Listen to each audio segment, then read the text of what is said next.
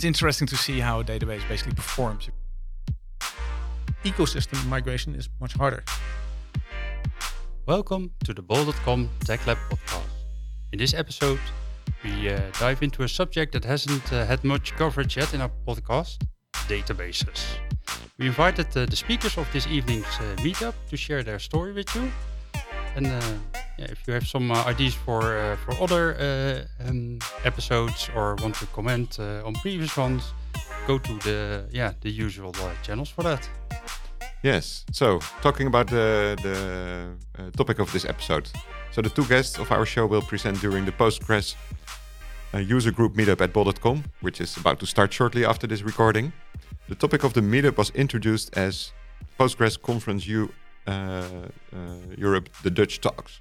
So we invited the two external speakers for this podcast and share the insights with you as well. So let's introduce them. Yeah, so we have Martijn Dasvorst. He's a software engineer for over 20 years. Has worked with various databases, DB2, Oracle, SQL Server, PostgreSQL, of course. As a Java developer, he has worked in the education sector for over 12 years, developed student information systems for each of the Dutch levels of education, and he has worked on open source Java web frameworks, especially the Apache Wicked one. Yeah, given numbers of presentations on the subject, and also at the international conferences and meetups. That's also where you two met, I heard, so that's good. And we have Sebastian Mannem, a technical driven database, container and cloud specialist. He earned his stripes and was battle-hardened in the Dutch government and at Bol.com, and now working for Enterprise DB as a senior consultant. Welcome. Thank you.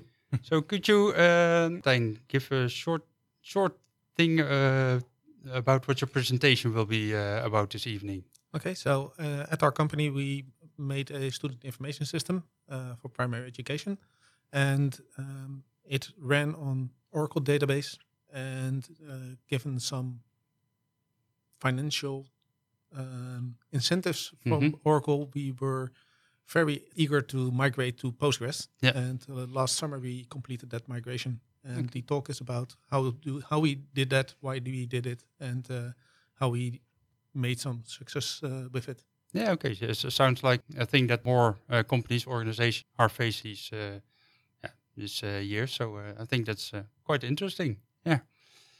And Sebastian, what will your talk be about? So in EDB, we use Slack a lot. And one day on the Slack channel, I noticed a colleague asking how much CPU do I need if I want to do 60,000 transactions per second? And at first, everybody, including me, decided but it's not really related. It's more about how fast is your storage.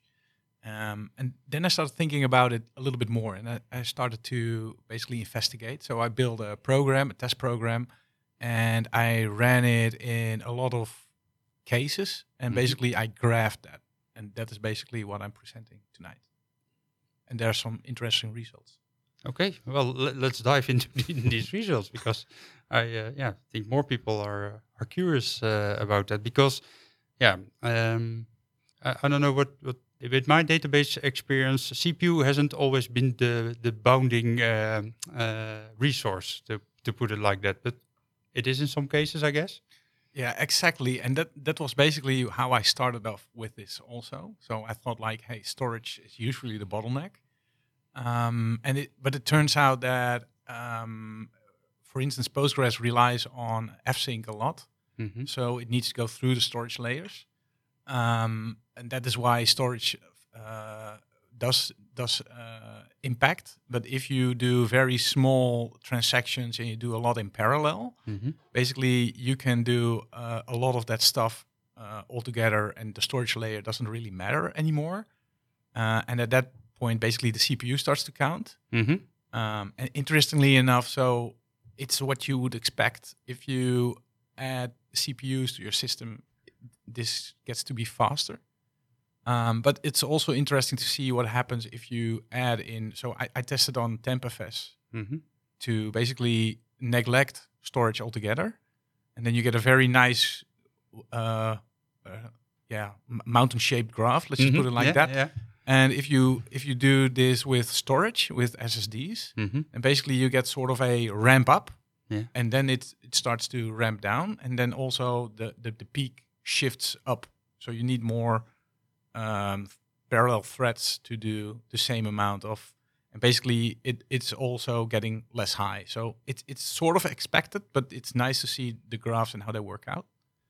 And that was one of the things. The most interesting takeaway was basically I started building it in Golang. And at one point in time, I decided I wanted to learn Rust. So I rebuilt it in Rust. Okay. And, let's just say for about 80 or 90% of the use cases, Golang was okay. But at certain use cases, basically Golang couldn't go fast enough, and basically Rust went faster. So my graphs looked better and clearer, but also went very much higher in the queries per second, stuff like that, using Rust. So Rust is a very powerful language, and that was one of the most interesting takeaways I got from it. So also in comparing programming languages, exactly, you did also like you did also that, and you made Rust go faster than Go for this specific use case. Yes, exactly. Okay, interesting as well. Okay. Yeah. You said something about this graph and the mountain picture. Can you explain a bit more to visualize for the audience what's happening? What do we see on the graphs? Maybe we should add them as well to the show notes, of course. But what do you measure? What's on the x-axis and y-axis? So basically, this was the basis of all of my graphing. Basically, the x-axis was the number of parallel threads, and the y-axis was the number of transactions per second or queries per second. So if I ran inside of a transaction, basically I called it transactions per second. If I did not do any transaction control, I called it queries per second. And that is basically the basis of all of my graphs. And then I have different graphs. So I have one for 1 CPU, one for 2 CPU, one for 4 CPU. And basically I ramp that up. And then you have different graphs that basically build up. So you also see what happens if you add CPUs. The actual graphs are plotted next to each other. So yeah, that's basically what it looks like. Okay. And what did you saw that with the comparison with the TempFS versus the SSD? Yeah, so if you use TempFS, basically storage can be neglected altogether. It doesn't really matter anymore. You could look at it as endlessly performance storage. So that's basically why it was interesting to look at. You rule out the performance, the storage layer in your. So I wouldn't advise run without fsync or run on TempFS altogether. But it's interesting to see how a database basically performs if you run on TempFS. And after that, just add storage latency to it. And if you add storage latency, you see on the lower side of the scale. So if you run less parallel threads, you see very less performance, and you see actually the graph looks fairly different. So it's more of a increasing path. Let's just put it like that. But you also see the actual impact of it. So basically, you see that the peak moves up. So you need more parallel to come to the peak, and the peak is less high. But these are all expected things. But if you graph them out like that, and you basically compare the two graphs, it's very clear what is actually happening. And the most interesting one was that one of my colleagues reached out to me, and he said, like, I have this customer, and they're running with this amount of CPUs on AWS, and what do we expect for the number of transactions per second? And I could basically calculate it with my graphs and basically say, like, hey, they're in between of these graphs, and basically they run about 24,000 transactions per second or something like that. And they tested it out, and it worked like that. So that's interesting. So you now kind of how do you call it? You came up with a model to predict exactly better. Yep. And also there's a sweet spot. So if you do more parallel, it gets to be less performant. If you do less parallel, it gets to be less performant. Yeah. So there's a sweet spot, and we know where the sweet spot is. So that's very interesting information also. So based on that, you can advise better in what to use and what circumstances. When to use a connection pooler and how to tune everything and to get to the absolute performance. Let's just put it like that. Yeah. Okay. Maybe we go over to the other talk and then see how that sure. relates. Yeah.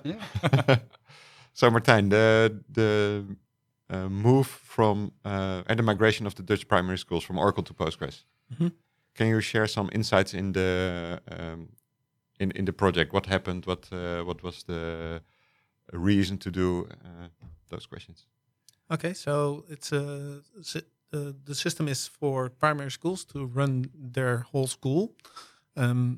Dutch primary schools get financed by the government, and they have to report the number of students that are in the school at October 1st for each year, and then they get paid for that some amount of money. That's their budget. Yeah, that's the budget. And our system was primarily built to do that. And of course, then you get all kinds of different functionalities. You add attendance checking or guidance or grading and all that kind of stuff. So it's a big system, and it's being used by 85% of the Dutch market. Education systems are really tied to the locality, so it's not an international system. So we are only in the Netherlands. And it was founded in 2000. It started in 2003. Went in production in 2004. And actually, there was not the first database migration we ever did. We started first with MaxDB from SAP. Okay. And when the system started to getting popular, we noticed that the database engine couldn't keep up with demand. Query times were all over the charts. So we figured, well, let's go with another database. We did some testing, and at the time, in 2005, Oracle was the best database. So Postgres, unfortunately, at that time was not very good at query planning and speed. So we went with Oracle. Nobody gets fired for choosing Oracle, right? Especially not at that time. Oh. So, we were very happy running on Oracle. We migrated from the various versions up till 11. And then we got calls from the Oracle commercial guys asking when we were going to upgrade to Oracle Cloud. And we figured, well, moving to the cloud, we have this system that's really tuned. We run on SSDs, so we know exactly what kind of type of performance we're getting. And moving to the cloud would mean a very expensive migration, and our application was not built for that. So we figured, well, that's not very compatible with our future. And then we got help from Oracle in the sense that they sent an auditor to our company and asked, well, we figured that you were not compliant, and we were, but they still kept saying that we were not compliant. And ultimately, at the end of that process, we were deemed compliant, so they dropped the investigation. Yay for us. For now. For now. But it took a lot of effort on our side to tell them that we were compliant, and we didn't like that as well. And finally, on the technical part, we actually want to use more than the Oracle Standard Edition provides. So we use the standard Oracle license, and that means you can't run on a data center storage. You can't use the enterprise features for the query optimizations and monitoring. Having a hot standby is very expensive. All that kind of stuff, all the stuff you really want to have as a professional organization is very expensive and not compatible with our profitability. So we figured, well, maybe it's time to migrate. And then Postgres, in the meantime, was very, very good as a database. We already had some experience in our company. So we started the migration.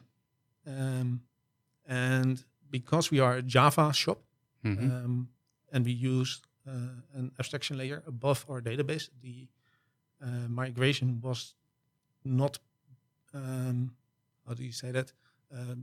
We only had to migrate the data in the database, so we didn't have to migrate much code. Yeah, so there was hardly any PL SQL in the code, hardly any triggers. Maybe you use some sequences, but Maybe we, not. We used sequences, but we had hardly any functions. We had hardly any stored procedures. Basically, all our application logic is in the Java code. So we didn't have to migrate that stuff.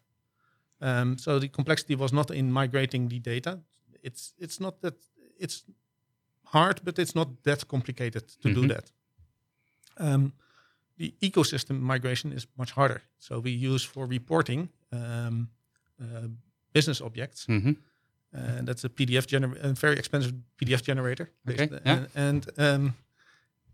It has its own idea of how to query on a database, and it creates an abstraction layer in what they call a universe, and it has all those queries embedded in it. And that was really the biggest pain in the butt for migrating to Postgres to get that compliant with Postgres database. Okay. So is Postgres not well supported by business objects? It is, but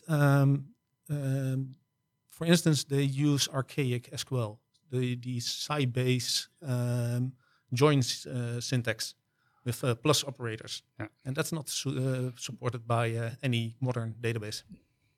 Yep.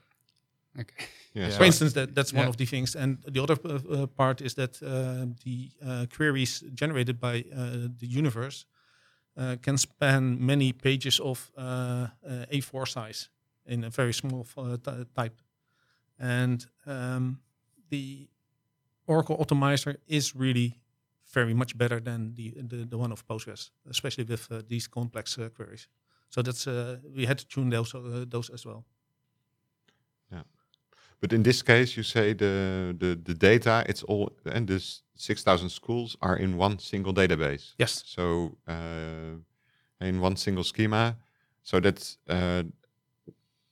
you are translating all the schools in one time, or how did you prepare this change and how did you execute it? That was one of the issues we had. So how do you migrate this amount of things? So we looked at a gradual migration. So you pick one school, you migrate it to Postgres, and you run it, and then you pick another school and you migrate it. Yeah. But then you have to keep two applications running. You have to tell folks that are connecting to your application through web services that there are two sources where you can connect, or you have to make a proxy solution or something like that to mitigate that.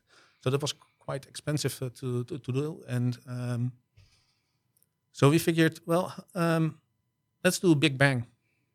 Just migrate everything in one go. But then you have difficulties. How does the application perform? Because if 85% of the schools in the Netherlands are depending on your software, you can't tell them, well, you have to wait 10 seconds for every click. They get annoyed. They get annoyed. And while the teachers are very friendly, after a couple of weeks of this type of application performance, they won't be. No. Did you run into any issues, or did you tune a lot, or? We had a couple of places where we had to tweak our object relational mapper, or Java code to emit better queries. We had to add additional indexes where Oracle would just figure things out, or we wrote code so that Oracle wouldn't notice, like that. So we had to do a little bit of tweaking, but in the grand scheme of things, not that much. And how did you find out where you had to do this? Because you want to know that in advance and not when it's in production, as you were stating. So that was the biggest issue. How can we get an informed opinion whether or not this would perform? So we actually knew Postgres is not a non-performant database. It's really actually good at it. But our application was written for over a decade against and very different database engines. So there are different optimizations you have in your code that you don't know of. So we figured, well, maybe we should run some performance tests, but those actually only test your application's caching. So our Java code really is good at caching data. So we don't hit the database that much. Mm-hmm. And if you go through those happy paths, you're testing only those parts. And users are really, really, really good at finding those spots where you get into performance problems. So actual load is what you need. So we tried to do a different. So we did a lot of testing manually. We converted the developers so that they would work on the Postgres code and on the Postgres database. And somehow we found out about the product HVR that is able to stream data from one type of database to another database. Yeah. Okay. And that allowed us to fall back if the poop hit the fan. Yeah. Shit hits the fan. It's yeah. not something you want. Nope. So we had a way back. If we did a full migration in one go, then we could switch back within a couple of hours. We could switch back to Oracle and have a performant application again. Typically, you don't want that, but if you can say, well, we can have 1 or 2 weeks of bad performance, that's something you can tell to your customers. Well, we are working through these pains, but trust us, we know that after 2 weeks it will be better and the application will perform just like before. So it's not something you want to tell your customers, but it's something you can do, especially if they know what type of price you have to pay if you would migrate to a new version of Oracle. Exactly. So and this HVR tool meant that we could fall back again to Oracle should things not work out. But we didn't need to switch back after the migration, so that went very well. And that was the safeguard the management needed for going through with the migration. So if you have a way to go back, that is something they really enjoyed having. It's like an insurance policy, right? Yeah. And the migration, we started out with doing an Aura to PG. So that's an open source tool to migrate data from Oracle to Postgres. And that took quite a while to run. So a migration of our complete database would take 24 hours or 48 hours or something like that. And with HVR, it was very much quicker. So within 6 hours, we could migrate all the data from Oracle to Postgres. So it's way quicker. So you set it up for the migration from Oracle to Postgres, and for the fallback solution, you switch it the other way around. And yeah, we already wanted to have a fallback scenario from going from when we migrated from Postgres to Oracle. So we had to migrate first from Oracle to Postgres. So that was one HVR link. Yeah. And we already also put a HVR link from Postgres to another Oracle standby. To the Oracle standby, okay. Yeah. So this way we already always had the correct data, and we had a setup for our production run as well. Yeah. And did you do this whole setup and migration already in a non-pro environment to test it all, or? Yeah, we have the OTAP system. So that's development, testing, pre-production test, and production. So we did it in we did it in the A phase of our development. Yeah. But while doing that, you didn't know Sebastian and his test on performance. In hindsight, what did you encounter, and what could be your views that you learned from Sebastian afterwards? You should run on memory. Oh man, that's the that's the worst takeaway actually. No. Did you test the backups? So I would say it's very interesting because you basically went through the whole process yourself, and you looked around for some tools that was out there, stuff like that. And I know that there are companies out there, EDB is one of them, that can help you with the whole migration back and front. So for instance, the HVR tool that you described, we also have a tool like that. I just wanted to bring it forward that reaching out to a company to see if they could assist you might help you to go into the path a little bit faster. Yeah, we did that, but so the Postgres meetup the Postgres conference was the second conference I went to. So a couple of coworkers went to the other ones for the last 4 years, And we met with all the consultancy companies and we contacted them, but they mostly are tuned to migrating the Oracle code for you automatically. And the data part we already solved for ourselves. So the only thing was how do you test if this is going to fly or not? And that would be very application specific. And so actually the consultancies, we while we contacted them, they couldn't help us that much. Yep, true. Yep. Okay.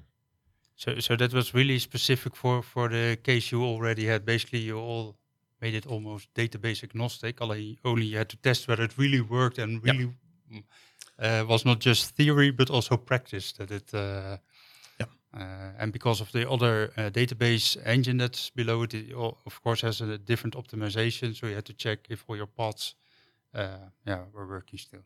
Yep. Yeah. Interesting. And I already heard Sebastian saying that one of the customers, they were running something in the Amazon cloud, and you are now able to predict this new setup for Topicus. Is that also running in the cloud right now, or is it a data center? Data center. So we have our own hardware with a big SSD card directly attached to the PCI Express bus. And it's running on that in our own data center because we don't need the flexibility in scaling because we know exactly how many customers we have and what the load will be.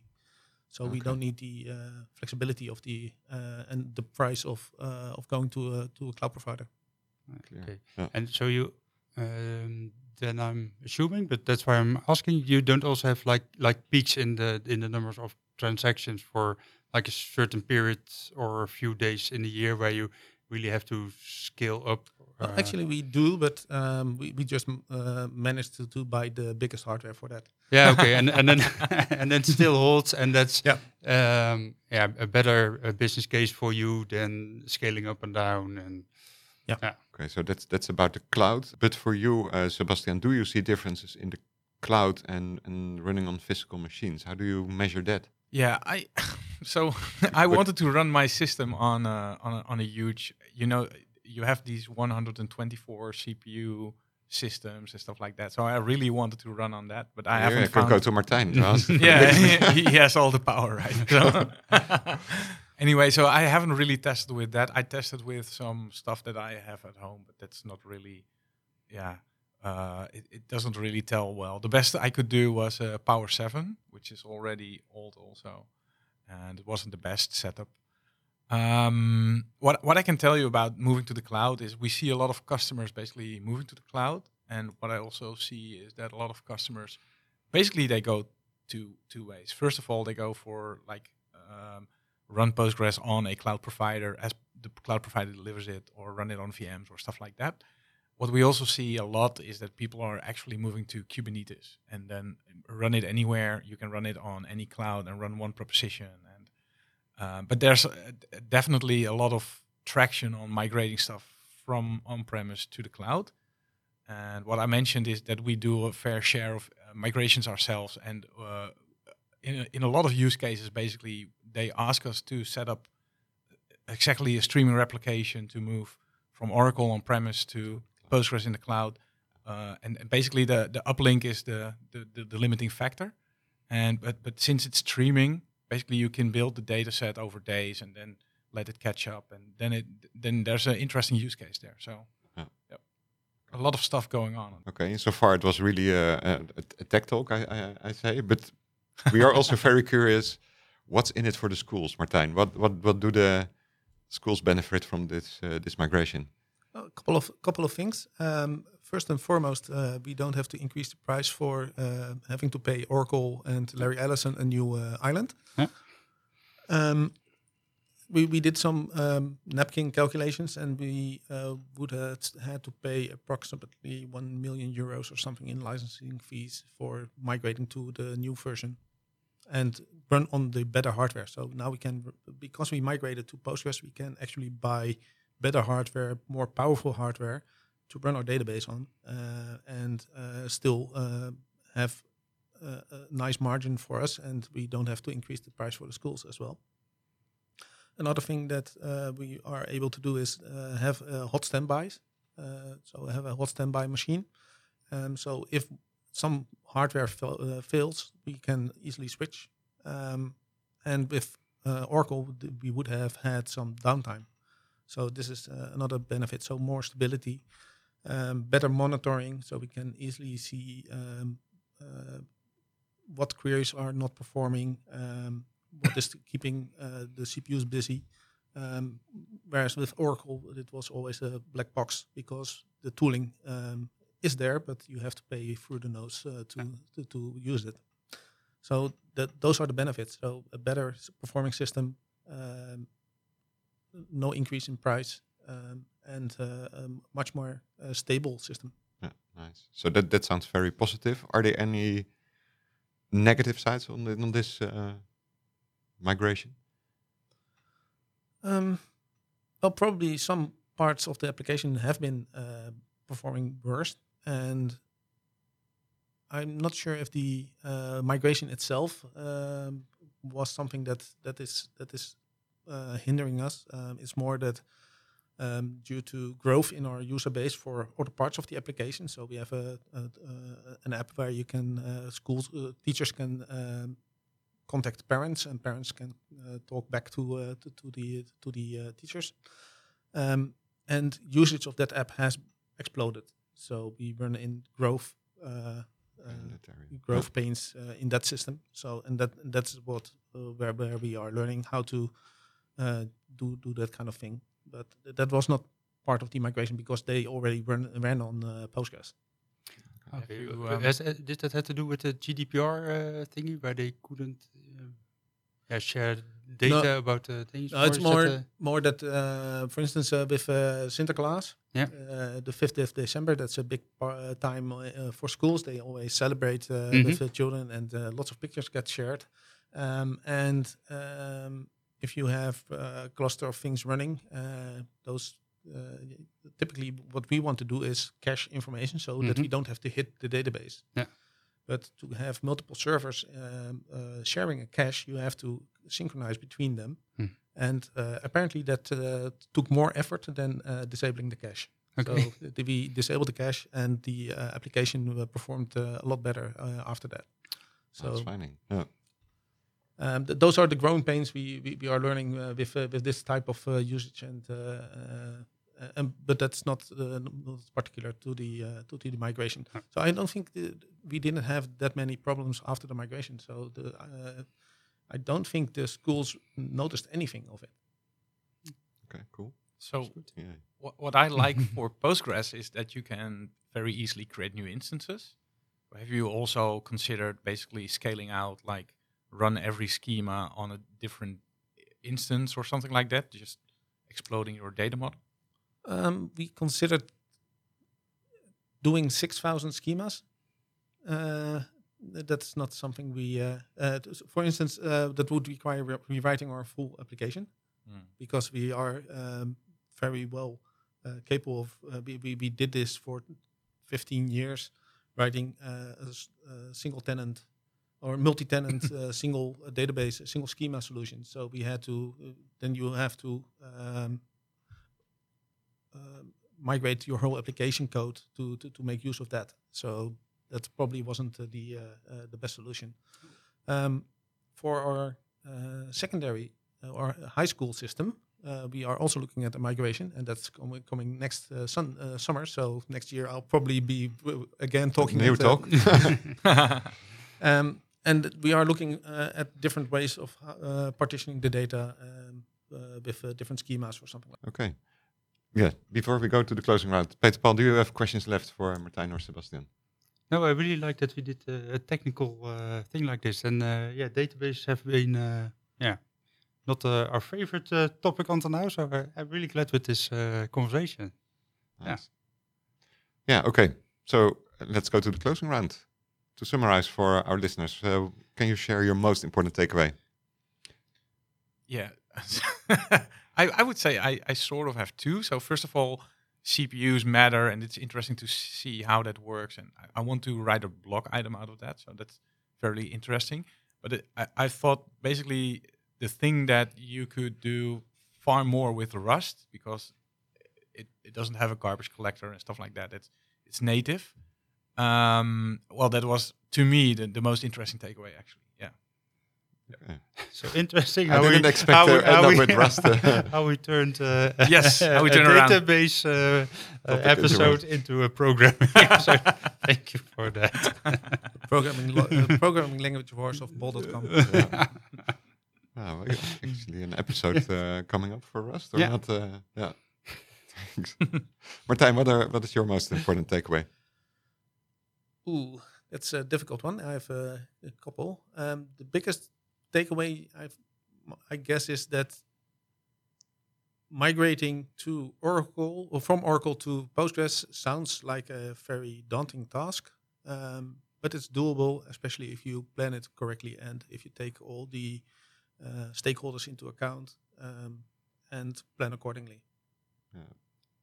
But to add to that, sorry for the takeaway. I don't want to be blunt or so, but you said you didn't have much code in the database already, so that made it a bit easier, right? Is that? Yes and no.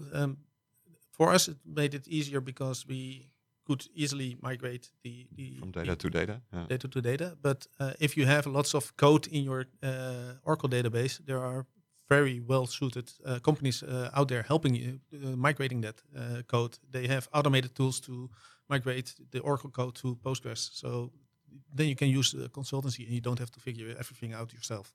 Okay. So it's a blessing and a curse. So yeah, you said you had several takeaways. So this was one that was the most important that one. Peter won't comment on. Well, thanks, guys. And it was great to have you here in the studio, and I enjoyed the talk as well. Talking about databases is also very good to do, I think, to reflect on stuff like this. So thanks for your insights, and maybe to a next episode. Yeah, thanks. Okay, thank you. Thank you. And thanks for listening to this episode. If you like the episode, check some of the others and subscribe to our feed. Go to Spotify or iTunes, search for Tech Lab and subscribe. And if you have any questions or suggestions, find us on Twitter or LinkedIn. Hope to meet you in our next episode. Have fun.